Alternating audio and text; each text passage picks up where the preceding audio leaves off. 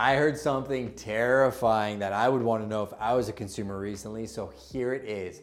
If you ever hear an agent say, I will not show that agent's properties for whatever reason, I would run for the hills from that person. Why? Because I would never let my ego get in the way of getting a killer deal done for my clients. My fiduciary duty is to put that client's interests above my own, and there are egos left, right, and center in this industry, so be very careful who you're working with.